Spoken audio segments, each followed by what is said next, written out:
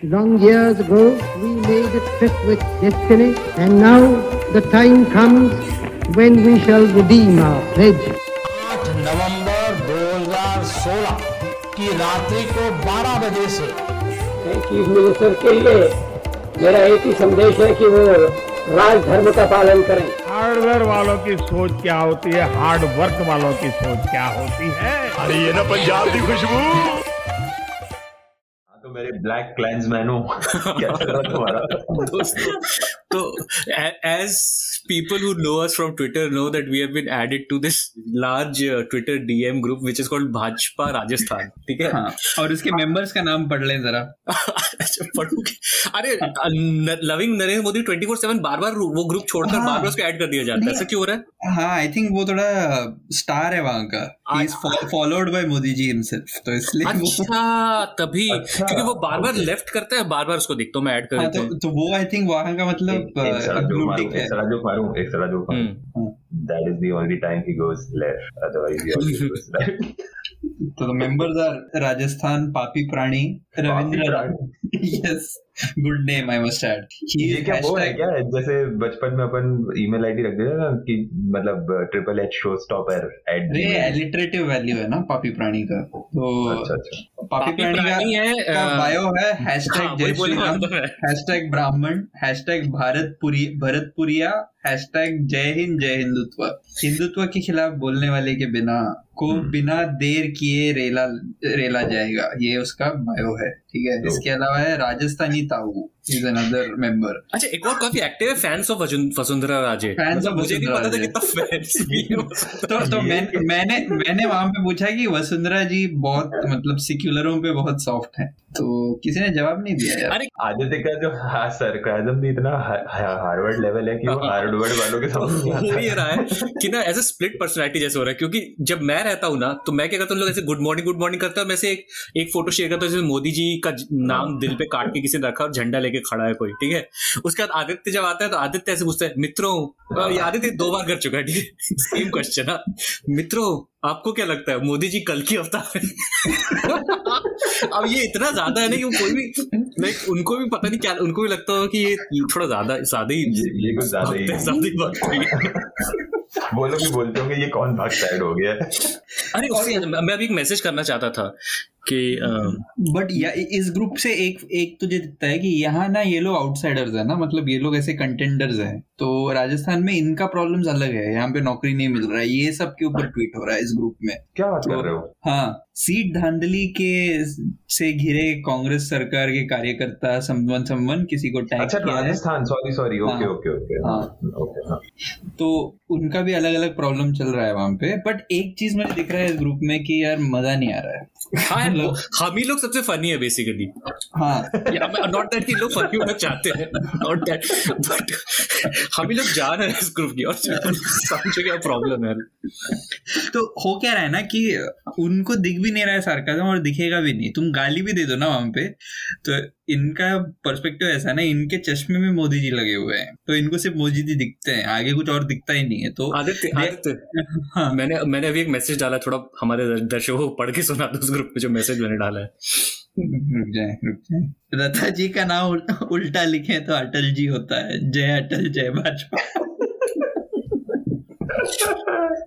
तो समझ रहे हो ना, ये चल रहा है वहां पे कुछ भी नहीं दिखता है। वो लोग, उनका ना कॉन्वर्सेशन भी नहीं चल रहा है। ये ग्रुप कैसा है कि हर कोई अपना कुछ बोल के चला जाता है वहां से। सो although there are 28 people, there are like 28 independent strands of conversation going on, और उसमें है हम फॉरवर्ड इधर भेज देते हैं वो लोग।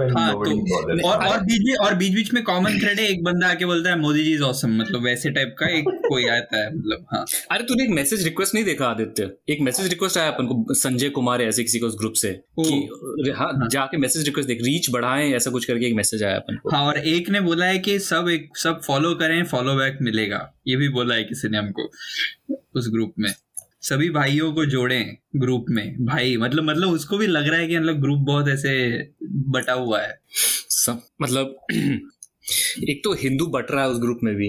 हाँ, उस ग्रुप में कॉन्वर्सेशन ही नहीं हो रहा है, कैसे चलेगा कैसे? मतलब कुछ तो बात करो, मतलब एक ही सवाल का जवाब मिला, एक सवाल का जवाब मिला, मैंने पूछा कन्वर्सेशन होगा जब मैलवेयर जब उनको भेजेगा कि ये करो, तो फिर वो करेंगे, वो रोबोट है।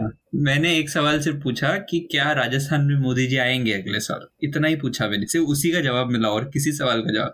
तो ये मोदी जी क्या कल की अवतार हैं, ये मैंने 2 बार इसलिए पूछा। सेकंड टाइम पूछ के मैंने ये भी लिखा, इस बात पे आपने कोई रिसर्च किया है, आप लोग क्यों बता नहीं रहे हो ये बात, ऐसे करके मैंने उसको वैसे ही सवाल पूछा, लेकिन नो रेस्पॉन्स। अच्छा, उसमें भी कुछ ऐसे भी देख रहा हूँ कि जो गुर्जर समाज के 5% आरक्षण को नवी सूची में डलवाएगा उसको ही वोट देंगे।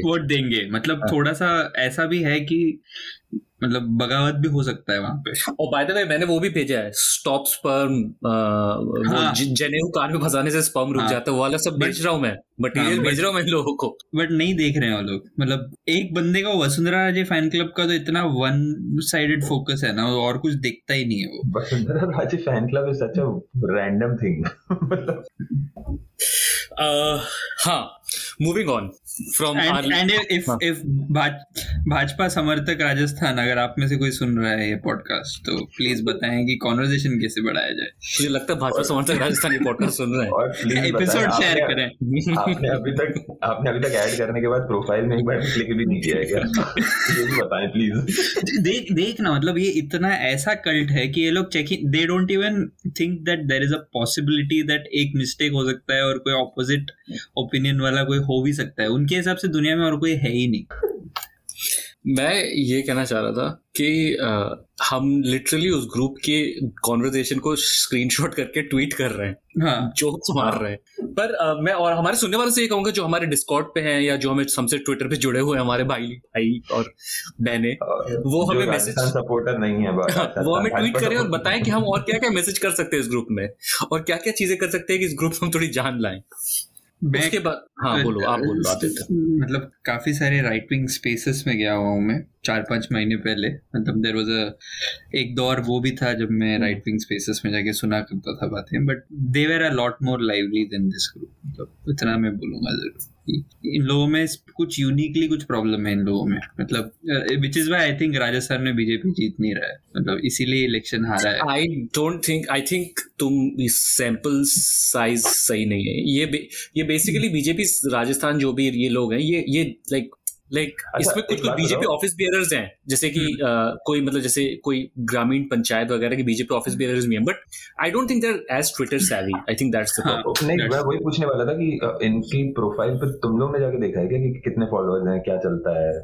एक ही है वो नरेंद्र मोदी वाला जो 24/7 नरेंद्र मोदी टाइप वो छोड़ देता है, लेकिन वो बार-बार वो है ये तो followed by Modi, just a intern group type का देन। मतलब हाँ, डेफिनेटली। इनफैक्ट वो बीजेपी राजस्थान वाला जो हैंडल है which claims it is official, लेकिन उसका कोई ब्लू टिक भी नहीं है। अच्छा, उसमें लेकिन ऐसे जैसे पीतांबर दत्त शर्मा बोल के एक बंदा उसमें एडेड है, उसका बायो में businessman, blog writer, 5th pillar, corruption killer. ये उसकी तरह वेल्लू महेश की तरह की साउंड कर रहा है। It's my life, whatever I want to do.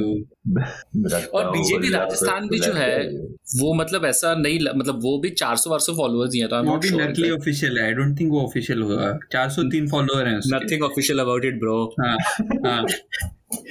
अच्छा, ऑफिशियल से याद आया कि आज मैंने देखा मोदी जी जो है ऐसे परी बन के गए थे। ऑफिशियली इंडिया भी सबसे इक्वालिटी वाला देश बन गया है ना सबसे ज्यादा। 135 करोड़ का स्टैचू है वो, स्टैचू ऑफ इतना महंगा इक्वालिटी का कम्स एट अ कॉस्ट। मैं भूल, स्टैचू ऑफ यूनिटी था वो, राइट? वो यूनिटी था, ये इक्वालिटी है। फ्रेटर्निटी पे भी बनना चाहिए ना, फ्रेटर्निटी पे भी बनेगा, फाइनली बनेगा लास्ट में आयरनी। वो नहीं बनेगा, स्टैचू ऑफ आयरनी। समझ नहीं आता ना, पैसे से समझ में आता तो ये हाल नहीं होता। अरे वो आयरनी बोल के आयरन का कुछ बना देंगे, बोलेंगे ये स्टैचू ऑफ आयरनी। उनको आयरन है भाई इसमें, बस उसमें भी आयरनी नहीं दिखेगी, उनको आयरन दिख जाएगा। बाय द वे याद है हमारे लास्ट एपिसोड में निशांत ने बोला था नॉट कि वो जो लेजर शो हुआ है वो बाद में खबर आएगी कि उसमें भी कुछ चाइना का एलिमेंट था, याद है निशांत? हाँ। तो उसका तो मुझे नहीं पता, पर स्टैच्यू ऑफ इक्वालिटी जो है ये चाइना में बनी थी, ये न्यूज आ गई है। स्टैच्यू ऑफ यूनिटी भी तो वहीं पे बना ना, चाइना। इक्वालिटी, यूनिटी सब चाइना से आ रहा है हमारे यहाँ। We are learning from the best. I must say, importing equality from the best. Exactly, वही मैं बोल रहा हूँ कि not only we are importing it, but we are importing it from literally the best place. पर मेरे को एक सवाल आता है दिमाग में कि यार क्या मतलब इतना मोदी जी ने मीठी बातें करते हैं हमसे। अरे टैकी था ना वो, लेकिन मतलब as with everything else tacky तो हम लोग हैं। तुमने प्रेम रतन धन पायो नहीं देखा है क्या? बट मैं कहना चाह रहा हूँ कि यार आत्मनिर्भर और मेक इन इंडिया की मतलब I know it's a cliche but statue भी नहीं बना सकते क्या हम अपने यहाँ? मेक इन इंडिया का लोगो is also not designed in India. That's an article that I read somewhere. ये हालत है अभी। मेक इन इंडिया का लोगो बहुत टैकी है वैसे। तो यू थिंक कि टैकी है तो शायद इंडिया में होगा, right? They even imported the tackiness. नहीं, they outsource it to people who are capable of giving you tacky stuff ना। ऐसे थोड़ी ना तू आउटसोर्स कराएगा कोई अच्छे से करा मिनिमल बना के दे सकता है। ऐसे लोगों की वो थोड़ी ना देगा वो लोग आउटसोर्सिंग। तुमको टैकी बनाना आना चाहिए। हाँ। और दूसरी इसमें एक और एस्पेक्ट है कि मोदी जी, मैं ये जानना चाहता हूँ कि what is that thing that जो मोदी जी इनॉग्रेट नहीं कोई ऐसा होगा कि मोदी जी ये इनॉग्रेट करने का ऑफर है और मुझे ना लाइब्रेरी जहाँ पे उसको घूम फिर के उन्होंने they have I was just reading about it अभी। तो मेक इन इंडिया के लोगों का उन्होंने क्या किया है कि आरटीआई में somebody asked कि भाई किसने किया है, तो घुमा फिरा के जवाब ये दिया, it is made by a foreign companies Indian arm. यहाँ भी लेजर वहाँ भी लेजर, अब तो सारे जहाँ भी लेजर देगा रे मोदी जी अगर कोई मूवी बनाते ना, मोदी जी अगर एक मूवी के डायरेक्टर होते ना, तो उस मूवी का सिनेमेटोग्राफी देखने का बहुत मतलब ख्वाहिशमंद रहूंगा। मतलब वो कैसे होगा पता है? MSG का जो मूवी है उस टाइप का होगा मोदी जी ने अगर मूवी डायरेक्ट किया तो। हाँ, वो directed by, lyrics by, music by, और 3D में बनना जरूरी है। थोड़ा लेजर डालना है और 3D में बनाना जरूरी है। मतलब स्टोरी में रिक्वायरमेंट है या नहीं है, लेकिन 3D में जरूर बनेगा। मोदी जी मेरा संडास भी इनॉग्रेट करने आएंगे क्या? अगर उनको डेफिनेटली अगर उसमें अगर ऑडियंस है 400-500 लोगों का तो आ जाएंगे। जहाँ न्यूज है वहाँ मोदी जी है। मैं एक चीज पूछूं वैसे, एंड आई डोंट नो कि तुम लोगों को पता है कि नहीं, पता होगा कि नहीं मुझे नहीं पता, बट मेरे अंदर ये प्रश्न है, वो जो स्टैचू है वो क्या है? लाइक किसकी है और एग्जैक्टली क्या है? कैसे इक्वालिटी दिखा रही है? एग्जैक्टली यही सवाल है। फैक्ट कि सबका इक्वली कट गया है, उसमें क्या इक्वल है? इक्वालिटी का मेरे को पता नहीं, लेकिन वो कौन है ये मैं बता सकता हूँ। तो साउथ में जो वैष्णविज्म का जो मतलब बुद्धा है कोई नहीं मतलब बेसिकली शंकराचार्य जैसे होता है ना, Shaivite equivalent of that would be Shankaracharya basically. Ramanujam was a saint जो ऐसा वैष्णविज्म का सेक्ट का फाउंडिंग फादर टाइप्स है वो लोग, एक बड़ा ग्रुप के लिए। तो essentially that is that. But वो इक्वालिटी से क्या लेना देना है, नो वन नोस। और यार इसके बाद वो जो मोदी जी कुछ भी नाम देना है यार, वो नाम भी statue of something is also not original, right? वो भी तो कॉपी जैसे ही है ना। उसका इक्वालिटी से क्या लेना देना है, मुझे ये थोड़ा समझाओ। वो तो भूल जाए, इक्वालिटी से लेना देना नहीं भी है, but it is an exact rip off like statue of unity exist करता है और वो फेमस है, तो चल अपन भी बनाएगा। हाँ। मुझे ये बताओ कि जैसे अगर उसकी जगह में ऐसे लेट से अनिल कपूर का स्टैच्यू बना के उसको स्टैच्यू ऑफ इक्वालिटी नाम दे दूं तो भी तो सेम ही बात हुई ना। सेम ही बात है ना। सेम बात है। नहीं, और उसके बाद लोग उस मतलब एक चीज ये हुई कि not acknowledging the tackiness, but in their eyes like जैसे प्रीति गांधी टाइप के लोग मोदी जी की वो क्रीपी सी फोटो ट्वीट करके बोल रहे हैं this is the photo of the decade. मतलब even Modi ji has overtaken himself by that photo apparently according to them. Modi ji अपने ही रिकॉर्ड तोड़ते हैं हर हफ्ते। अच्छा, मैं as we are recording today, this is afternoon in the States, and last evening, which must have been the morning in India, news came that Lata Mangeshkar has passed away. I will not comment on her politics at this moment because सबको सबको पता है, तो it's fine. But मैं तुमको 2 tweet पढ़ के सुनाना चाहता हूँ तुम लोगों को, ठीक है? और मैं नाम नहीं लूंगा, तुम लोग को बताना है मुझे कि पहला ट्वीट किसका है और फिर दूसरा ट्वीट किसका है, ठीक है? तो पहला ट्वीट पढ़ रहा हूँ। Received the sad news of Lata Mangeshkar ji's demise. She remained the most beloved voice of India for many decades. Her golden voice is immortal and will continue to echo in the hearts of her fans. My condolences to her family, friends and fans. एक minute रुको, अब दूसरा tweet पढ़ रहा हूँ। I consider it my honor that I have always received immense affection from Lata Didi. My interactions with her will remain unforgettable. I grieve with my fellow Indians on the passing away of Lata Didi. Buzzer कहाँ है मेरा? Buzzer दबा दिया। बोलो second पहले बोल दो। अच्छा मोदी जी, सेकंड तो मोदी जी है डेफिनेटली, और फर्स्ट तो राहुल गांधी है। फर्स्ट राहुल गांधी और तीसरे व्यक्ति का मैं बताता हूँ, मैंने वीडियो देखा था, ठीक है, शेवी का। शेवी ने 10 मिनट का वीडियो किया है। For our non sporting listeners, as in Chevy means 101 miles per hour, who's a Pakistani cricketer. हाँ, वो तो शेवी ने वीडियो में 5 मिनट इस बात पे स्पेंड किया है कि उसने लता दीदी के साथ में एक बार फोन कॉन्वर्सेशन किया, और लता ताई ने शेबी के बारे में क्या क्या बोला उस कॉन्वर्सेशन में। That video is about that कि यू आर एग्रेसिव। उन्होंने बोला आप बॉलिंग बहुत तेज करते हैं, आपको देखने में बहुत मजा आता है। और लता दीदी ने ये भी बोला कि आपका सचिन के खिलाफ जो कॉन्टेस्ट था वो मुझे देखने में बहुत मजा आता था, कि आप में बहुत एग्रेशन है, यही चीज बोले जा रहा है वो। तो Modi ji is closest to this guy. I think ये प्राइम मिनिस्टर बन सकता है पाकिस्तान का। हाँ, definite. Because remember one thing, Imran Khan great cricketer, no doubt about it, but when he won the World Cup when Pakistan won the World Cup in 92, he made it all about himself. तो मतलब ये quality तो चाहिए दोस्तों। नहीं, वैसे after Dilip Kumar this is the second biggest celebrity that जिसके लिए मतलब पाकिस्तान से स्पेशली बहुत ज्यादा वो आ रही है। And in fact I mean Dilip Kumar का तो घर भी वहीं एंड ऑल दोस थिंग्स। अच्छा, तो फिर इसके बाद आई थिंक गाइस इसके बाद नेक्स्ट जो T3 डेथ होगी उसमें भी आएगा ना। बस खत्म। बट उस जनरेशन का मतलब जो बॉलीवुड में जितने भी आर्टिस्ट लोग था, मतलब I think they have equal fandom in Pakistan. या एटलीस्ट लाइक किशोर रफी, लता वाला जो एरा था म्यूजिक, उस टाइम का म्यूजिक था, आई थिंक पाकिस्तान में बहुत चलता है। तो आई डोंट थिंक अभी का Bollywood probably has anywhere close to that degree of fandom. मतलब उस वक्त, और रिमेंबर लता दीदी या Dilip Kumar also have done movies in pre-partition India and then immediate after. तो वो सब भी है ना, like no, and जितना भी मतलब अब देख, मैंने majority of my life I didn't know what Lata Mangeshkar's politics was, so leaving that aside, not only that, Lata ने बहुत ज्यादा क्या बोलते हैं उनको, like Muslim devotional songs भी गाए हैं, is what I want to say. I don't want to say Sufi precisely, but bhajan equivalent songs. हाँ, नाथ कहते हैं जिनको, नाथ गाए उन्होंने बहुत। और यार गाइस, एक चीज बोलना चाहता हूँ कि इंडिया के लिए, फ्यूचर के लिए थोड़ा सा डर लगता है। लता दीदी चली गई, अटल जी चले गए, सावरकर जी भी नहीं रहे। मुझे भी आजकल तबीयत ठीक नहीं लगती। क्या होगा इंडिया का?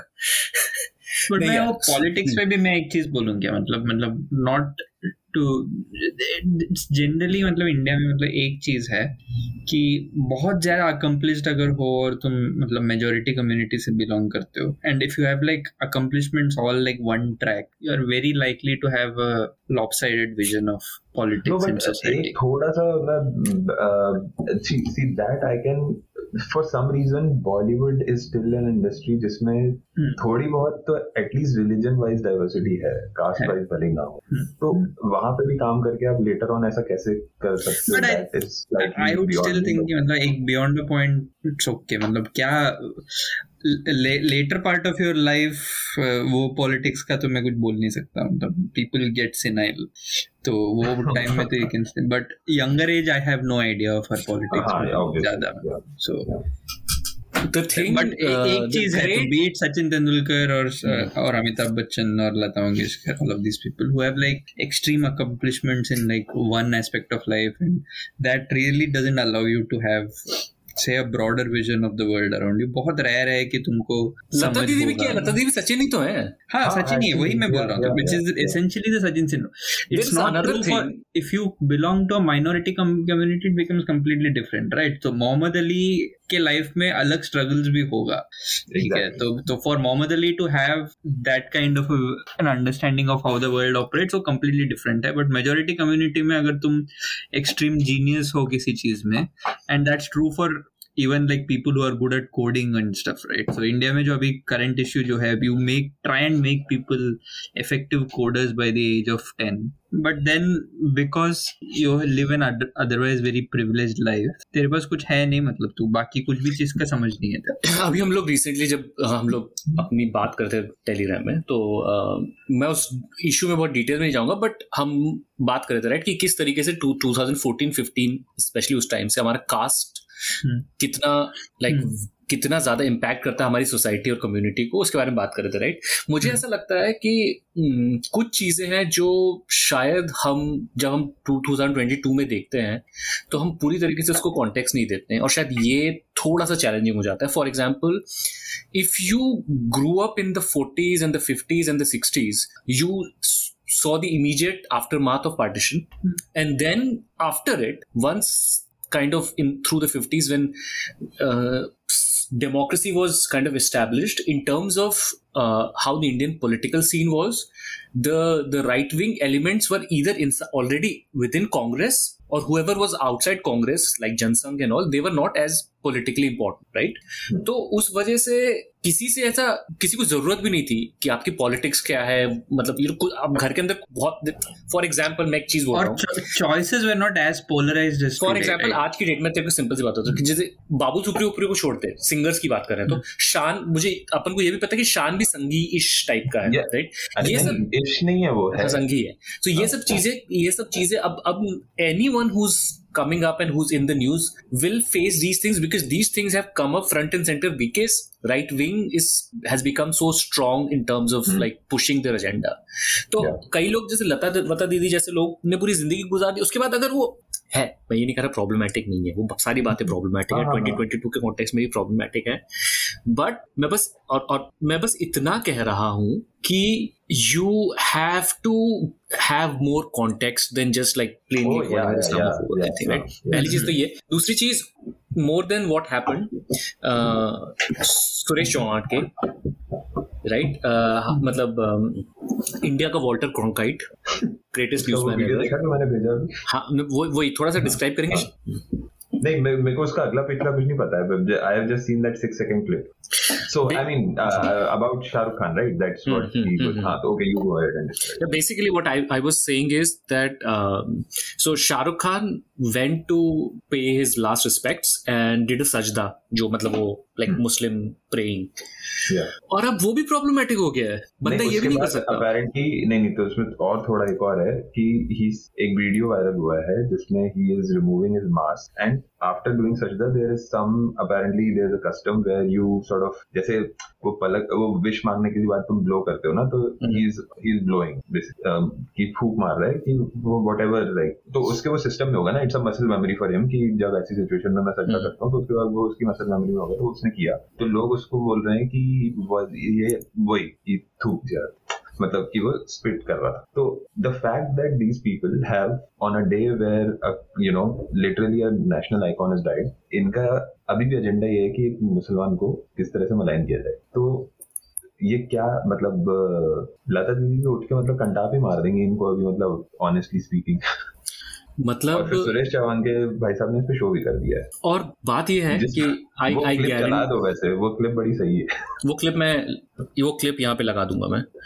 बट मैं ये कहना चाहता कि अगर हमें ये नहीं है, हम ये मतलब अगर बहुत सारे घरों में ये एक्सेप्टेंस भी हो गया. I actually really want to see कि सुदर्शन न्यूज का कितना रीच हो गया लाइक लोगों के घरों में. लाइक अगर टॉप 5 में आ गया क्या Sudarshan news? That is interesting because मेरे घर के सुन के बोलने में इतना अजीब लगता है, बट हैं तो हैं, क्या कर सकते हैं. नहीं, मेरे घर के संगी और आज तक कोई फिक्शन, कोई बुक का टाइटल हो सकता है. हाँ, मतलब but at least in my knowledge they are still not there, they are still in Aaj Tak in ji news level. देख, सुदर्शन में से फ्री आता है, वो एक चीज है. सुदर्शन अगर इवन इफ इंडिया में, मैं तेरे को ये बताता हूँ कि अगर तू कोई भी पैकेज सब्सक्राइब करेगा ना टीवी का, तो न्यूज चैनल्स में unless you ask for it and you pay for it, तेरे को एनडीटीवी नहीं मिलेगा. तो what you get for free is Sudarshan, Republic and possibly Times Now, and Hindi में इसका इक्विवेलेंट्स. तो तुझे बीबीसी चाहिए या सीएनएन चाहिए या एनडीटीवी चाहिए, you have to pay for that. India BBC सिर्फ, and most people don't realise, and most people don't realise when they subscribe, तो वो लोग बेयर मिनिमम पैकेज लेते हैं कि न्यूज पे कोई इतना स्पेसिफिकली मांग के न्यूज चैनल नहीं लेता है कोई. तो people ask for their bouquet of entertainment channels और ये न्यूज चैनल्स में वो छोड़ देते हैं, फिर जो मिल रहा है वो न्यूज देख के चलते रहो. तो सुदर्शन आता है तो सुदर्शन देख भी लेते होंगे, बट आई डोंट थिंक कोई प्रेफर करके सुदर्शन देखता हो ऐसे. But the fact that thing exists on TV and मतलब डजंट गेट रिप्रिमांडेड, मतलब that in itself is symbolic of where we are. तो वहां से बात करते हैं symbolic of where we are. मैं आपको लेके जाऊंगा दक्षिण के उत्तर प्रदेश में. पहली चीज तो एक चीज मैं एड्रेस करना चाहूंगा कि वेस्ट के बंगाल में मतलब हाँ, वो वही कहना चाहता कि first of all let us stop doing this, that this is not representative of us as people, as community, as country. This is us as people, this is us as a country and a community. और अगर आपको अभी भी लगता है कि कुछ redeeming बचा है, एक एग्जांपल और जोड़ूंगा मैं. ये सेम चीज अभी शाहरुख खान के उसमें भी हो रही है कि लोग उसकी फोटो शेयर करके बोल रहे हैं this is my India. No, ये एक बहुत ही आइसोलेटेड सा है कि वो है this is your aspiration of India. Yes, this is where you could be. तो if you are sensible.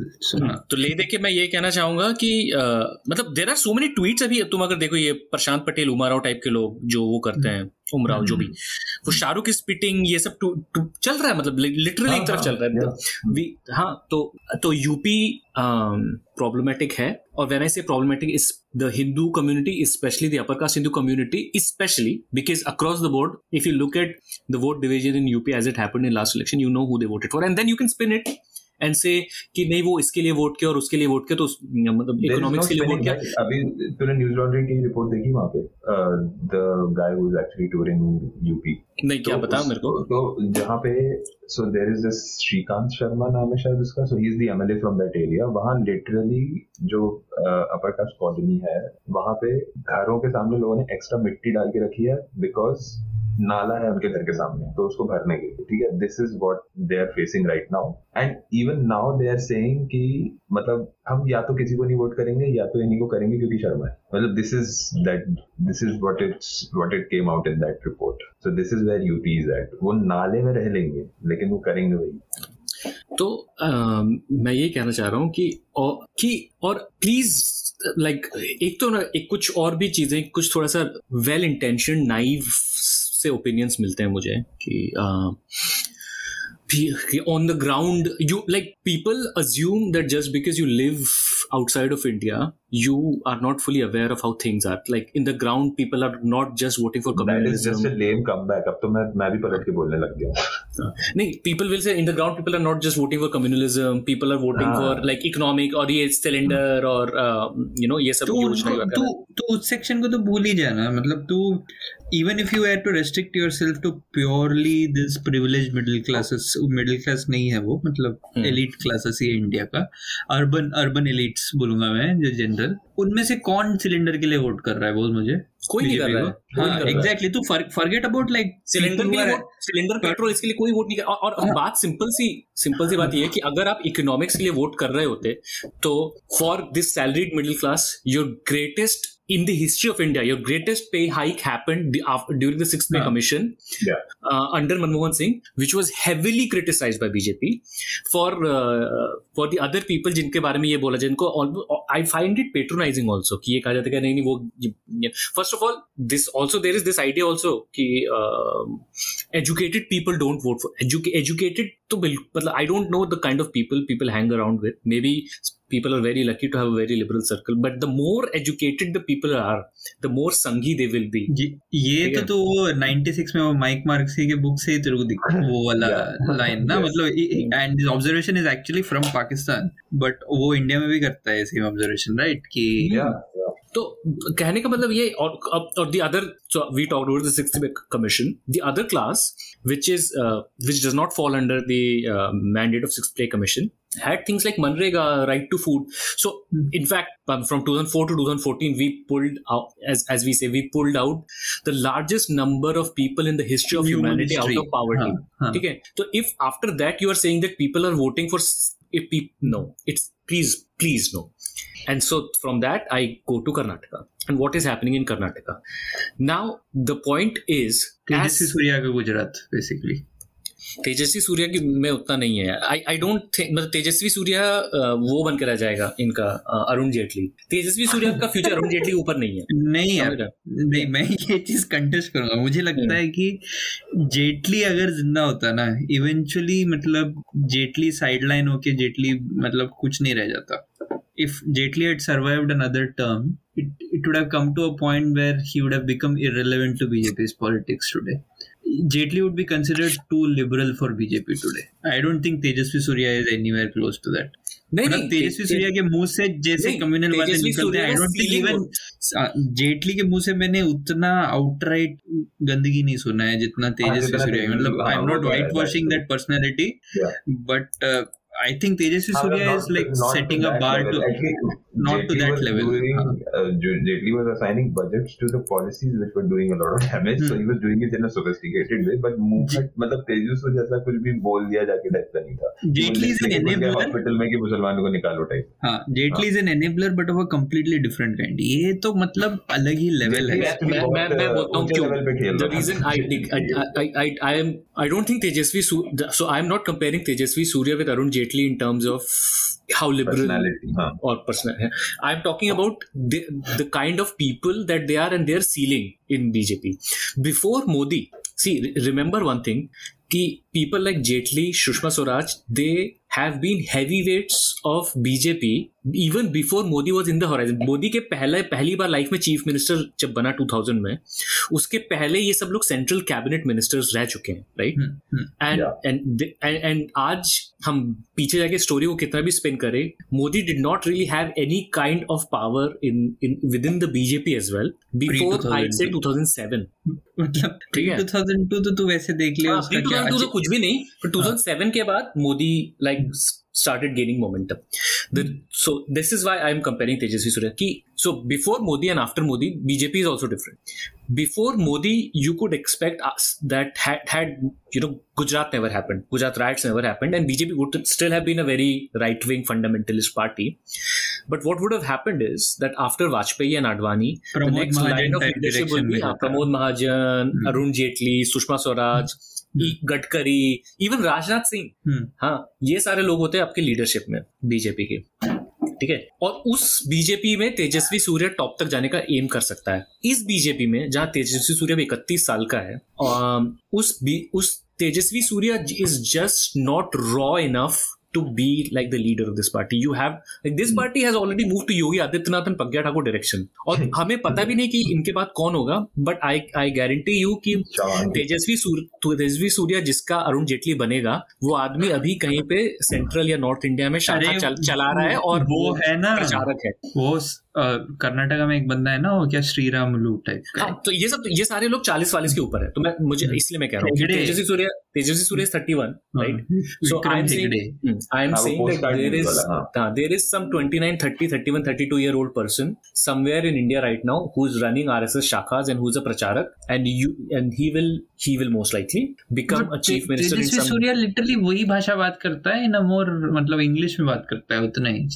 Shashi Tharoor plus bigotry, Tejasvi Surya additional bigotry, मतलब उसमें कर ले वो। मैं एक और चीज बोलता हूँ, and maybe I will be proven completely wrong, but एक और बहुत इंपॉर्टेंट चीज है, बीजेपी की बात कर रहा हूँ, कि अनलाइक कांग्रेस और आई मीन और कोई पार्टी में दिमाग में नहीं आती, कांग्रेस दिमाग में आता है, which would appoint its leader in terms of certain kind of seniority और capability, तो मनमोहन सिंह या नरसिम्हा राव जैसे लोग प्राइम मिनिस्टर बन जाते हैं।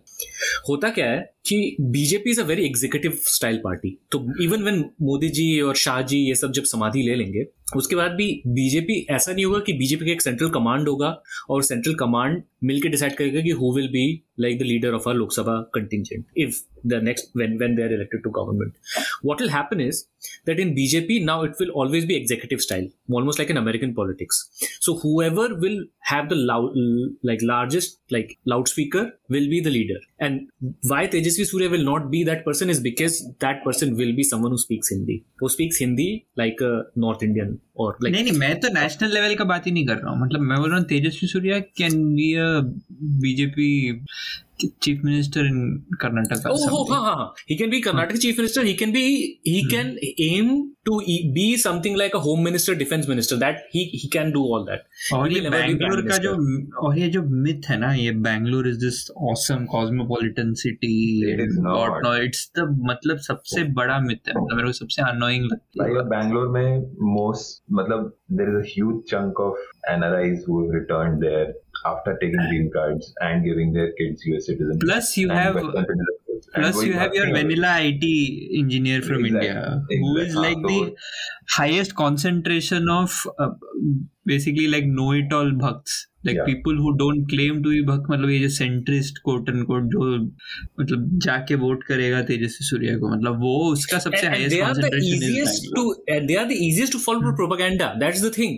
Because although they feel that they know things much in a better way, they're very disconnected. See, आज की डेट में अगर मैं हूँ जो बड़ा हुआ हूँ सेंट्रल इंडिया में और मैं इंडिया में हूँ, ऑब्वियसली मुझे सेंट्रल इंडिया में जॉब नहीं मिलने वाली क्योंकि जॉब्स है ही नहीं वहाँ पे, तो मैं जाऊँगा बॉम्बे, दिल्ली, बैंगलोर, कहीं भी ऐसी किसी जगह जाऊँगा. I am not really connected to that place. I am living in that place. I have a house in that place. I go out to eat in wherever local areas, but I am not really from that place, and I never really completely get assimilated into that place, right? So my primary source of understanding how India is doing is coming from the television, the internet, and the people that I talk to who are mostly like me, right? And also the importance that our society assigns to these people, right? So they almost believe the myth that they know everything. So in India में यही सबसे बड़ा problem है, like with these engineers, क्योंकि और इनका जो मतलब social opinion swaying power जो है ना, the social capital to ये लोग बोलते फिरेंगे घर में, मतलब इनके मतलब opinions को इतना importance होगा, मतलब if they say something there will be like 15 other people willing to buy into that, even if it is utter bullshit. तो इसीलिए तेरा सदगुरु चलता है, इसीलिए तेरा वो दूसरा Shri Bangalore is like the home of all of these people. अगर तू सोचेगा तो मतलब बैंगलोर में बहुत इनको फॉलोइंग ये सारे लोगों को, तो इट्स नो वंडर लाइक मतलब ये सरप्राइज कि कर्नाटका ऐसे कैसे हो गया, मतलब just because it is in the south doesn't make it immune to bigotry, right? I mean बहुत बड़ा एलिमेंट ऑफ सरप्राइज तो है ही नहीं. बैंगलोर और cities like Bangalore or even Mumbai, they don't represent the overall state that they are part of also. So in fact Bangalore is like Bangalore, I won't even put it in the bracket of, मतलब मैं फिर से parochial हो रहा हूँ थोड़ा.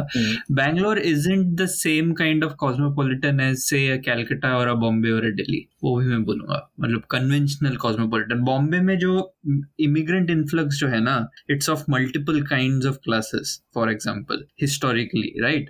Because of the kind of industries that were part of, right? So Bangalore on the other hand, because एक curated kind of influx है and because of the kind of service industry based जो है, तो वहाँ पे over representation of जो same तेरा US पे जो problem है for the Indian community, right? Over representation of a certain group of people who are more prone to all of this nonsense. So Bangalore तो representative of a different kind है even among metros, मुझे लगता है. पर मैं फिर भी कह रहा हूँ कि जो हो रहा है अभी, it's not happening in Bangalore, right? It's but I won't be surprised if it happens in Bangalore. मैं वो बोल रहा हूँ तुझे. I won't be surprised if it happens in Calcutta. I'm not. See, the thing is, I won't be surprised at this moment. I won't be surprised if it happens anywhere in India. Okay.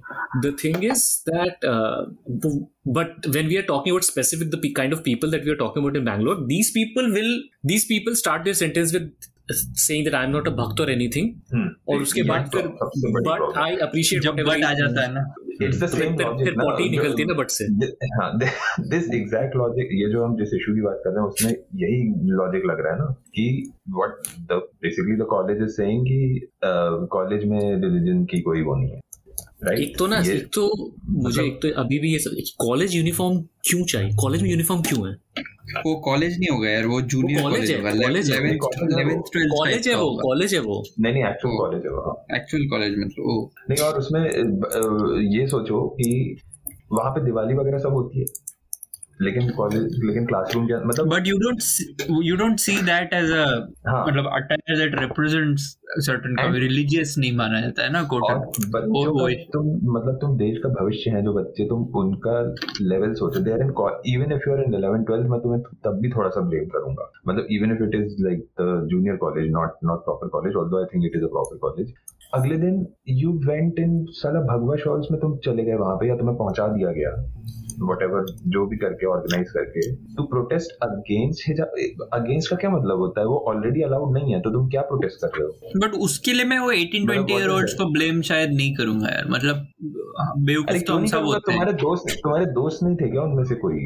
उनमें से होंगे sensible, but मुझे लगता है कि you can't put the onus on these folks. That's what I am trying to say. इसका मतलब even अगर तुम्हारे घर वाले, मेरे को I don't get it, maybe it's just me, but parents हो चाहे टीचर्स हो, my initial instinct always as a teenager was जो इनने बोला उसका तो उल्टा ही करूंगा। ये इतने कौन, ये मतलब ये कितने सभ्य बच्चे हैं जो इतना मतलब इतनी प्रॉब्लमेटिक चीज होने के बाद भी दे आर नॉट, मतलब they're not willing to rebel, or they just think that they're doing the right thing. I don't know, it's just even worse. यार privileged supposed to be a rebellious age, वो बोल रहा हूँ मैं कि मान लो तुमने बोला और तुमने मान भी लिया सीधे, मतलब what is this like? नहीं, but the thing is rebel करने के लिए उनको कोई कॉज ही नहीं है ना, मतलब उनका थोड़ी ना कुछ छिन रहा है।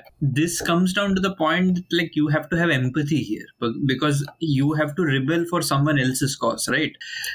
तो that's essentially what it is, क्योंकि तुम्हारे घर, and that is also the age where you tend to believe everything that your parents say at the same time. So there is a certain narrative. Another thing is that I will also not exclude one more thing is the pressure. See, at the end of the day, हम बहुत कुछ करना चाहते हैं पर हमारी अटकी एक और चीज से रहती है, हमारे इंडिविजुअल कॉन्सिक्वेंसेस क्या होंगे।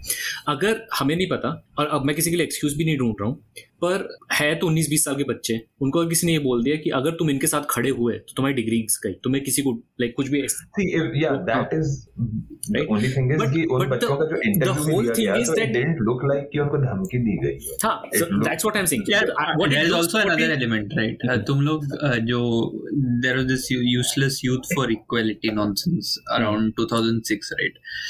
So most people just join these things just to look मतलब cool in certain way.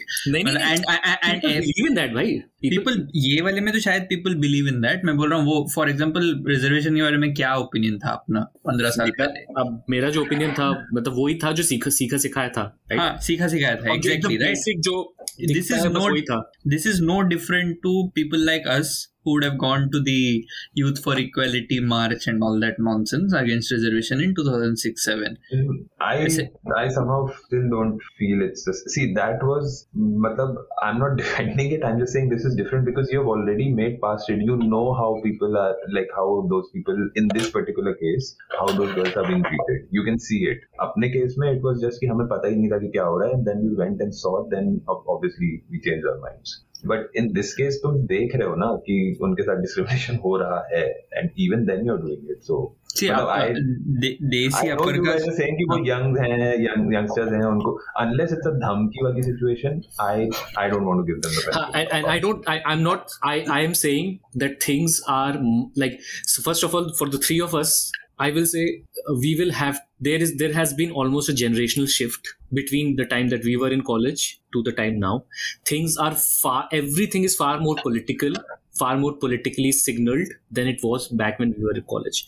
Now it might have been just a happy like bubble या जो भी बोलना चाहो, हम भी बीच में रंगदे बसंती को गाली देते रहते हैं, but I really am happy कि हमने वो मूवी देख के थोड़ा सा आइडियलाइज किया to rebel rather than you know and it's also like privileged desi kids are not the brightest in the world, I would say.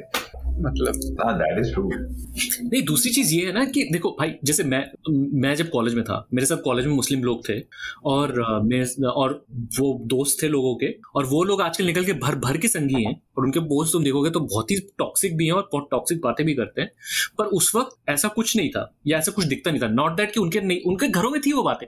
The political consciousness that has elevated in India, if you pay attention to these things, is just on the next level these days. Because और उसका सबसे बड़ा marker is something like Shahrukh Khan going to a funeral 15 years ago wouldn't have attracted the same kind of scrutiny as today. It would have been in a non-news way. In a non-newsy way.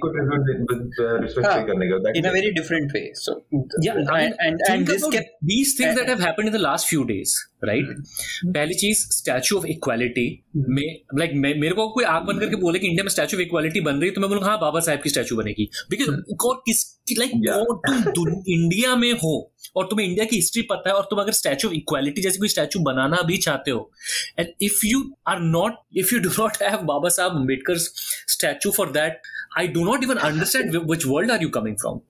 ठीक है. और दूसरी चीज शाहरुख खान की बात करते हैं. Shahrukh Khan is a Muslim, उसने दुआ पढ़ी for someone.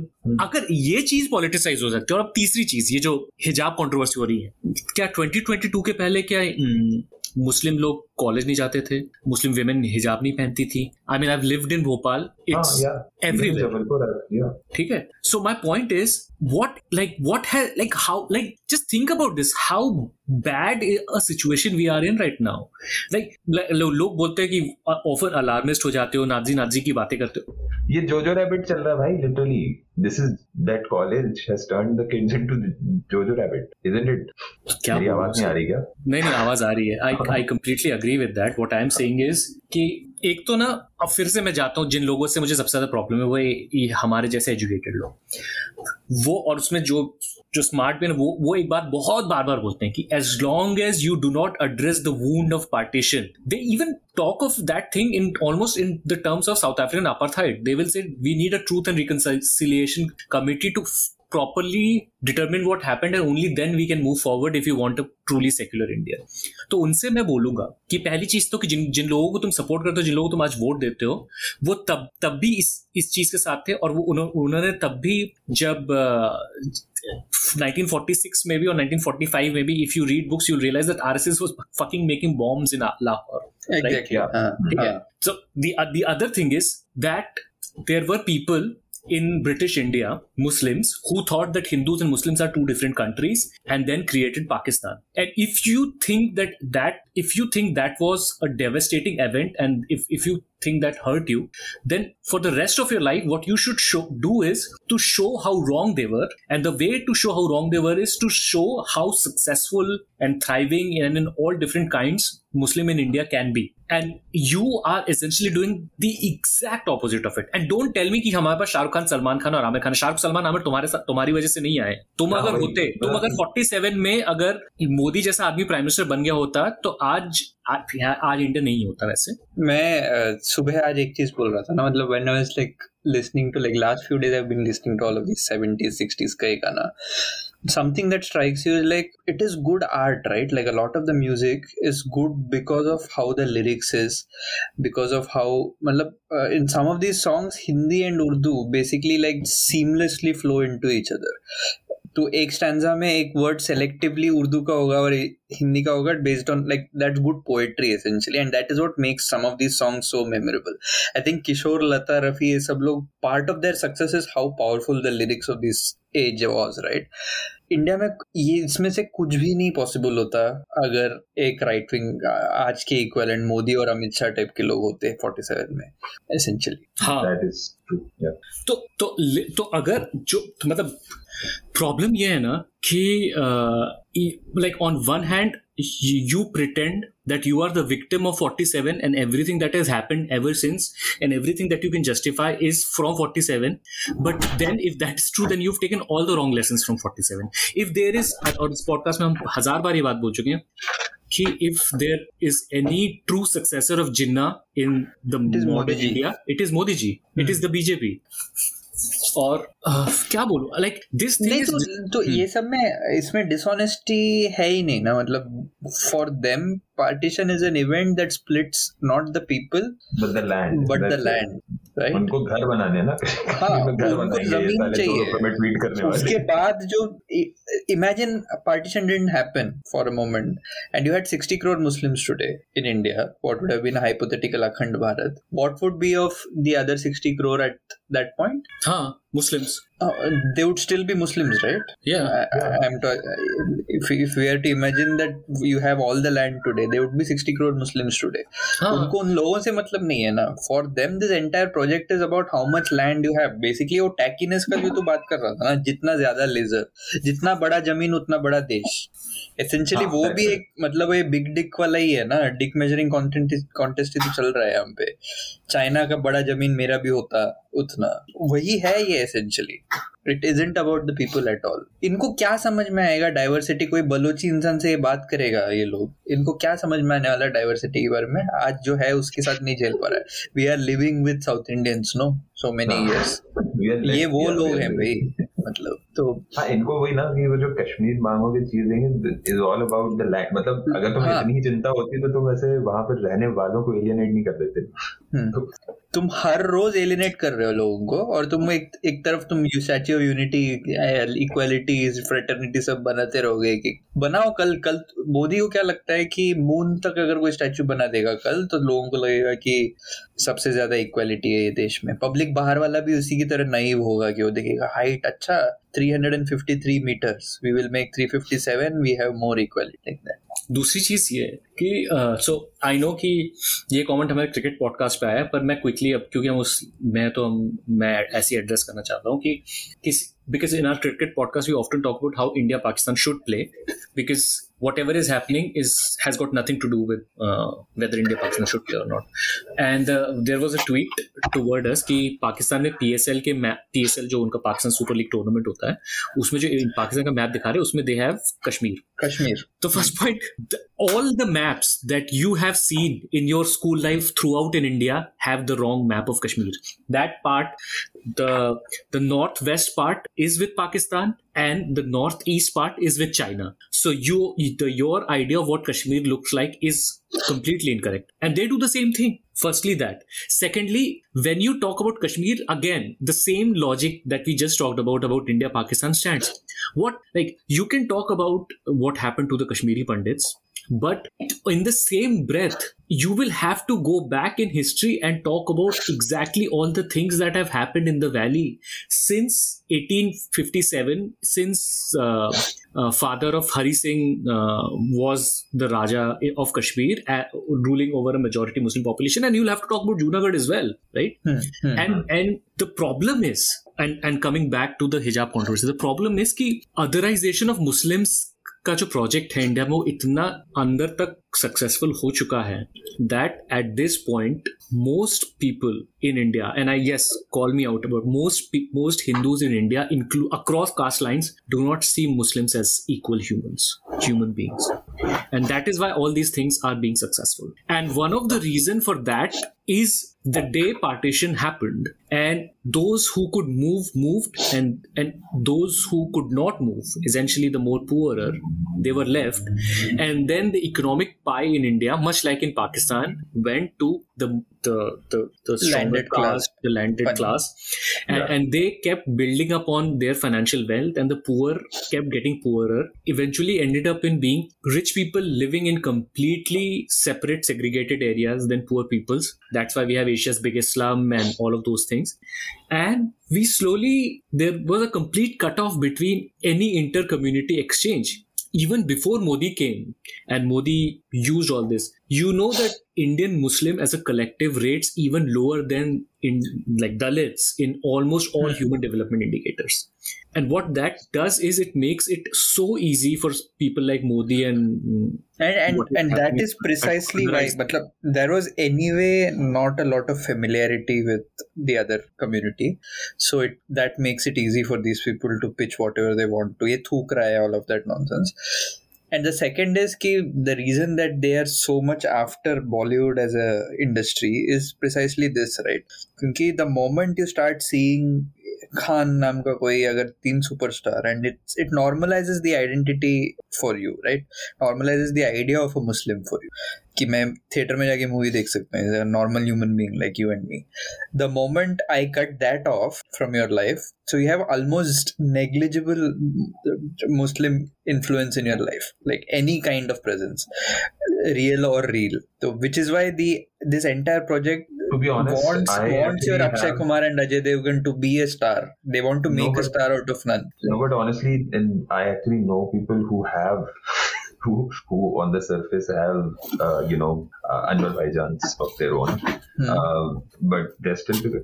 Like I know. नहीं, but वो तो एक हाथ के साथ हो सकता है. But familiarity in some sense, मतलब it makes it harder for people to easily demonize someone for you, right? If I am familiar with, अगर मैं if I wake up to an azan, like I've been doing it since I was a child, कोई इतना नहीं डरा, अचानक से नहीं मुझे नहीं डरा सकता है कि वहां पे देख कुछ आतंकवादी बात चल रहा है, वहां पे स्कीम हो रहा है. वैसे भाई देख, तुम कुछ भी ले लो, इंडिया में मस्जिद से ज्यादा मंदिर हैं, which is basically a reflection of the population. हाँ. तो भाई मेरे हॉस्टल में तो मेरे को हमेशा याद है, वहाँ पे हमेशा एग्जाम के समय हमें प्रॉब्लम होती थी क्योंकि मंदिर में घंटी बजती थी और कुछ तो चलता रहता था, जगराता वगैरह. The problem is you don't. Why is the only? नहीं, उनको आवाज से प्रॉब्लम नहीं है. Exactly. Yeah. उनको बेसिकली एग्जिस्टेंस से ही प्रॉब्लम है. इन लोगों के साथ तो क्या करेगा? Can you even have like a rational conversation with this group? तो वो इश्यू है. लोग जो बोलते हैं ना कि मेरा सिंपल सा सवाल है कि कर्नाटका में गवर्नमेंट ने बोल दिया कि please don't wear clothes that disturb law and order, right? So they sided with the hijab ban. क्या कर्नाटका में जो सरदार है वो पगड़ी पहनना छोड़ देंगे? और अगर वो पगड़ी पहनना नहीं छोड़ेंगे तो फिर how is this? What exactly is happening? पगड़ी क्यों? तो कोई भी अगर भगवा पहन के निकला, is that not religious attire? नहीं, वो कह रहे कॉलेज में don't wear things that disturb law and order. तो क्या पगड़ी वालों को नहीं आने दोगे? नहीं, ये क्या है? Like where does this religious, मतलब तुम कहाँ कितना नहीं जाना चाहते हो उसमें? तो क्या उसमें then जनेऊ आएगा? Exactly, जनेऊ आएगा. क्या Hindu married women should not wear, then they should also not wear the mangalsutra because वो तो एक ही religion का part है, दूसरे में तो नहीं होता ऐसा. अरे the entire problem is नहीं, the entire problem is that अपने कंट्री में तो देख, मतलब कोई भी चीज, आई एम नॉट श्योर, अगर कॉन्स्टिट्यूशनल एक्सपर्ट है तो पता है कि will it even stand in the court? If someone it can't, right? Like it fundamentally I don't think ये कोई भी चीज को के in line जाता है. But the problem in this country is कि इंडिया में मतलब कोई भी कुछ भी, अगर कोई बिल्डिंग में है, हाउसिंग सोसाइटी है, and if the secretary and this entire housing society decides कि हम मटन खाने वाले को नहीं देंगे घर, that also in some sense goes against all constitutional values, right? वो फ्रीडम पे तो इन्फ्रिंज कर ही रहा है. सिमिलरली अगर कोई होटल में, like who gives the right to hotel to say that कौन अनमैरिड कपल है, कौन क्या है, वो कौन सा कॉन्स्टिट्यूशनल है? एनी अडल्ट भाई अभी मणिपाल की स्टोरी सुनी तूने? हाँ, मैंने सुना, और उसपे लोग जोक कर रहे हैं. बट मुझे तो ये दिख रहा है कि कब तक अगर लोग कंसल्टिंग, क्या बोल रहे हैं? मैंने नहीं सुनी. तो बेसिकली ये हुआ कि मणिपाल में कॉलेज में बॉयज हॉस्टल में एक बंदा अपनी गर्लफ्रेंड को लाने के लिए उसने उसको एक सूटकेस में बंद किया और लाया. Okay. Now it's like people are making joke about it, blah blah blah. But तू ये सोच कि दो लोग हैं कॉलेज में, अडल्ट्स हैं, they want to have sex. Who is anyone else? Universities in a decent democratic country, university would provide protection basically. हाँ, I mean, yeah. What exactly my point? तो मैं तेरे को बोलूँ, इसी का एक एक्सटेंशन है, बहुत ही आगे लेके जाता हूँ कि these are the kind of universities जहाँ पे अगर then you see that अगर ये mental health issues ज्यादा है, suicide rates are high, then you come up with solutions like fan हटा दो जगह से, right? तो ये प्रॉब्लम है. मतलब तुम बेसिक राइट्स को, ह्यूमन डिसेंसी वाला जो बेसिक चीज है, मतलब कोई भी एडल्ट्स को जो तुम the kind of privileges that someone should get, basic fundamental rights, वो नहीं दोगे. कोई भी इंस्टीट्यूशन किसी पे भी इन्फ्रिंज कर सकता है in this country. But here's the thing. The interesting thing is that most parents will support this. True. Because essentially, and this is precisely why India will never be a like economically and materially successful country, because the way, like, everyone wants to exert control on anything that they don't understand, and that's the simplest thing to understand India. You don't understand hijab, you don't understand why people may choose to wear it, you want to exert control over it. You don't understand two people. मैंने एक भक्त का tweet देखा, and bhakt I don't mean a random troll, it was some verified handle of some Desi Mojito या जो भी, कोई तो चूतिया है, कोई कुछ तो करता रहता है. आई थिंक व्हाट, सो तू लैक ऑफ अंडरस्टैंडिंग और नुआंस, मतलब तू लेवल देख, गटर छोड़ दे, मतलब तू आईक्यू लेवल देखो यहाँ पे आप. He is comparing this by saying, मतलब he is defending this ban by saying कि अफगानिस्तान की जो लेडीज हैं वो प्रोटेस्ट कर रही हैं कि उन्हें हिजाब नहीं पहने. वाओ. और ये ठीक है, मतलब the fact that individual right का तुम गया बाहर, मतलब तुम कितना dumb. Exactly. And the problem is कि फिर प्रॉब्लम ये हो जाती है कि चाहे वो मीडिया हो, चाहे वो वेल इंटेंशन्ड पीपल हो, वो they expect us to talk to these people on an equal platform. Like ये ओपिनियन है, अब इस ओपिनियन को क्योंकि उसको सिर्फ हिजाब दिखता है, तो मैं उसको सिर्फ LHS equal to RHS, hijab on this side, hijab on that side, it must be bad, उतना ही दिखता है. कंटेक्स्ट नहीं दिखता है, कंसेंट नहीं दिखता है कहीं पे. ये सारे कंसेंट के आगे सब कुछ है, ठीक है, तो बाकी कुछ हटा सकता है. कंसेंट नहीं हो लेकिन जबरदस्ती हो रहा हो, वो चाहिए इनको. सेम सोसाइटी में 2 हफ्ते पहले वो ये था मैरिटल रेप वाला जो ये डिस्कशन चल रहा था, वो चलता है. ओके, क्योंकि वहां कंसेंट नहीं है, फिर भी जैसे हम बार बार बोल चुके हैं ना, ये ताक लगा के बैठे रहते हैं, कुछ अच्छा हो रहा है क्या, तो उसका अपोज करना है. देखो कुछ भी ऐसा प्रोग्रेसिव हो रहा है कि गलती से भी कुछ बात है कि बिगटरी मिटती नहीं हमारी, सदियों से रहा है. बेसिकली क्या है कि कुछ चीजें ऐसी है ना जिनको हमने ऐसा मान लिया है कि hijab is otherized, right? Now in the same, I mean, many North Indian households have where women have to gungat in front of their elders inside the house, right? But people understand that, so nobody looks at that as regressive. Mangal Sutra is not regressive, even though only women have to wear it. Men do not have to wear it. It's if the person chooses to do it, it's a completely different. Exactly. You can. I do not. It's not problematic, but a crop top is. हाँ, exactly. Now मैं इस चीज को क्यों ले जाता कि कहने का मतलब ये है कि कुछ चीजें हैं जो हमने आइडेंटिफाई कर ली कि ठीक है, अथॉरिटी है, सैंक्टिटी है, तो उस चीज को हम बहुत ही बेवकूफाना हरकत हुई अभी. जो लास्ट चीज मैं डिस्कस करना चाहता हूँ आज एपिसोड खत्म करने से पहले, वो है हमारी फेवरेट भाभी सविता. नहीं, सॉरी, सविता तो फिक्शनल फेवरेट भाभी है. रियल फेवरेट भाभी फडणवीस भाभी. हाँ, उन्होंने बोला कि क्योंकि बॉम्बे में पॉटहोल्स बहुत है, ट्रैफिक जाम होता है, तो लोग ट्रैफिक में बहुत टाइम स्पेंड करते हैं, तो घर में फैमिली के साथ टाइम स्पेंड नहीं कर पाते, इसलिए बॉम्बे का divorce rate one of the highest है इंडिया में. ये उनको लगा हो कि फक, मैंने तो सॉल्व कर दी प्रॉब्लम आज. क्या ये दिमाग लगा है. ये नहीं सोचा कि Bombay perhaps allows the women more freedom than other places in this country, and therefore the women are more easily able to make that choice of leaving a bad marriage. नहीं, because in their mind the idea of marriage is so sanctified that उसमें तो कुछ गलत हो ही नहीं सकता. नहीं, एक बार शादी हो गई तो फिर तो से मैरिटल रेप भी वैसे, एक बार शादी हो गई तो फिर तो सब कुछ उसके अंदर ठीक है. तो अगर शादी होने के बाद डिवोर्स हो रहा है तो उसका मतलब ये है कि there has to be some external reason that is, you know. अपने सोसाइटी में ये भक्तों के यूनिवर्स में एम्पावरमेंट का आइडिया भी कैसा है पता है? मैं तेरे को एम्पावर करेगा तो मैं तुझे बताएगा कि तेरे को क्या पहनना चाहिए कि नहीं. वो आयरनी नहीं दिखता है वो लोग को.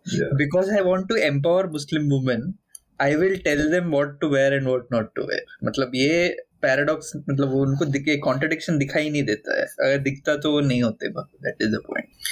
Like if a person, same issue मेरा फ्रेंच सेक्युलरिज्म के साथ भी है फॉर दैट मैटर. उस पे नहीं जाते हैं, वो डिफरेंट है. नहीं, what the state has no business telling you if the Muslim woman decides that if she is say a practicing Muslim, the woman decides to wear the hijab, फिर मैं कौन होता हूँ बोलने वाला कि मत पहनिए, पहनना रिग्रेसिव है. वो इस केस से इसलिए डिफरेंट है क्योंकि they are actually discriminating against everyone equally. इधर वो नहीं. हाँ, that is. But I'm saying जो लोग वो एग्जाम्पल साइट करते हैं ना फ्रेंच सेक्युलरिज्म का इंडिया में, उनसे मुझे ये प्रॉब्लम है कि वहां पे भी मैं वो चीज से मतलब state has no business telling me not to wear also. Even in that there is hypocrisy ना, क्योंकि उधर तो तुम्हें भी नहीं मिलेगा, सबको है, इधर सबको बोलता है, इधर तो एक ही पर्टिकुलर ये तो ये तो उसका प्रीमियम वर्जन है कि मैं सेलेक्टिवली एक ही ग्रुप को बोलेगा, यहाँ पे तो कोई रूम ही नहीं है। तो स्टैच्यू ऑफ इक्वालिटी बन गया थे, सब सॉल्व हो गया। एक थोड़ा सा प्रॉब्लमेटिक थॉट आया मन में कि ये जो मिसेस फड्डू है, देख मान ले कि इसका खुद का अपना इंडिपेंडेंट म्यूजिक करियर होता, तो क्या ये खुद उस 3% में नहीं होती? वो मुझे नहीं देख। एक और चीज याद रख के अभी भी इंडिया में I would definitely say I have so many women in my family and who I know. If this was not frowned upon, they would be so happy leaving their partners. I know that too, but here's the thing, and this is where the hijab thing also like kind of links to this. There are certain things that we just don't know that we can do, or that we just like cannot consider, because जैसे मैं हमेशा कहता हूँ कि अगर तू Mexico में पैदा हुआ होता तो भी क्या तेरे को बिरयानी इतनी पसंद होती? नहीं, because that's not part of your conditioning. Similarly, once you get married, the idea that this marriage is something pavitra, and because it's something pavitra, whoever breaks it becomes apavitra, is inside you. So people bear bad marriages, and that is why हम इतना proud से कहते हैं कि America में तो 50% divorce rate होता है, इंडिया में देखा डिवोर्स ही नहीं होता है बाबा। इसलिए बिकॉज हमने उस चीज को इस तरीके से वो कर दिया। तो even if people are having bad marriages, they stick into it, right? But वो इंस्टीट्यूशन ही इंडिया में, it's in general a very patriarchal institution, और इंडिया में तो even more so, right? India में तो then all agency gets taken out of your hands, right? If you are a woman in a bad marriage, more so for a woman, right? Like the man can still decide to do that. उसको कोई अगले 25 साल तक नहीं बोलने वाला है। That is how families are structured. वहां पे भी एक असिमेट्री है।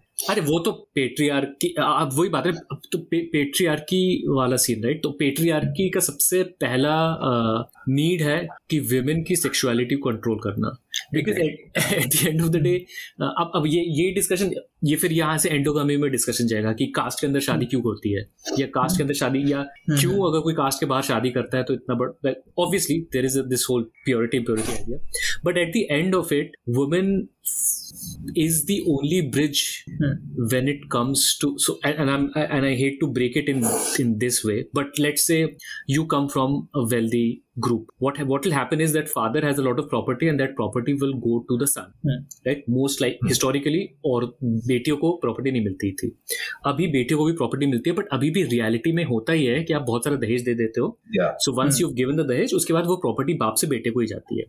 Dahej is almost like a way to kind of bypass that thing, which is, अब क्या उसके बारे में कुछ बोलने की जरूरत भी नहीं है। बट अब इस केस में ये हो रहा है कि अगर मान लो मेरे घर की बेटी ने शादी कर ली किसी ऐसे से जिसको, जो या तो मुस्लिम है या लोअर कास्ट है, जिसको मैं उस मेरा जो इकोनॉमिक और सोशल सर्कल उसके बाहर देखता हूँ, the moment that person now through my daughter becomes a part of the family, now he has bridged that divide, right? That divide between whatever that economic division was, and ultimately, if that happens, how will I secure my property? Because that just became an outflow, right? अब उसके बच्चे होंगे, उसके बच्चे और उसके relatives होंगे. The moment that happens, it means that my economics are now more open to kind of these demands. तो सबसे पहला काम तो यही होगा ना कि मैं अपने घर की औरतों की सेक्सुअलिटी को कंट्रोल करूं, क्योंकि उनका कोई भी सेक्सुअल, और इसीलिए कोई भी सेक्सुअल रिबेलियन हो, इसीलिए वो बोलता है कि जेएनयू में कॉन्डोम मिलते हैं, या इसीलिए सिंगल और लड़कियों को रूम रेंट पे नहीं दिया जा सकता, क्योंकि कोई भी sexual rebellion is basically a rebellion against the system of patriarchy, including divorce. और इसीलिए मतलब ये इतना प्रॉब्लम, और इसीलिए हम अभी भी 1800 में ही जी रहे हैं वैसे। On that note, On that happy note. On that happy, आज का एपिसोड बहुत फन हुआ। राम राज्य में पहुंचे। Long years ago, we made a trip with destiny, and now the time comes when we shall redeem our pledge. 8 नवंबर 2016 की रात्रि को 12 बजे से चीफ मिनिस्टर के लिए मेरा एक ही संदेश है कि वो राज धर्म का पालन करें। हार्डवेयर वालों की सोच क्या होती है, हार्ड वर्क वालों की सोच क्या होती है। अरे ये ना पंजाब की खुशबू।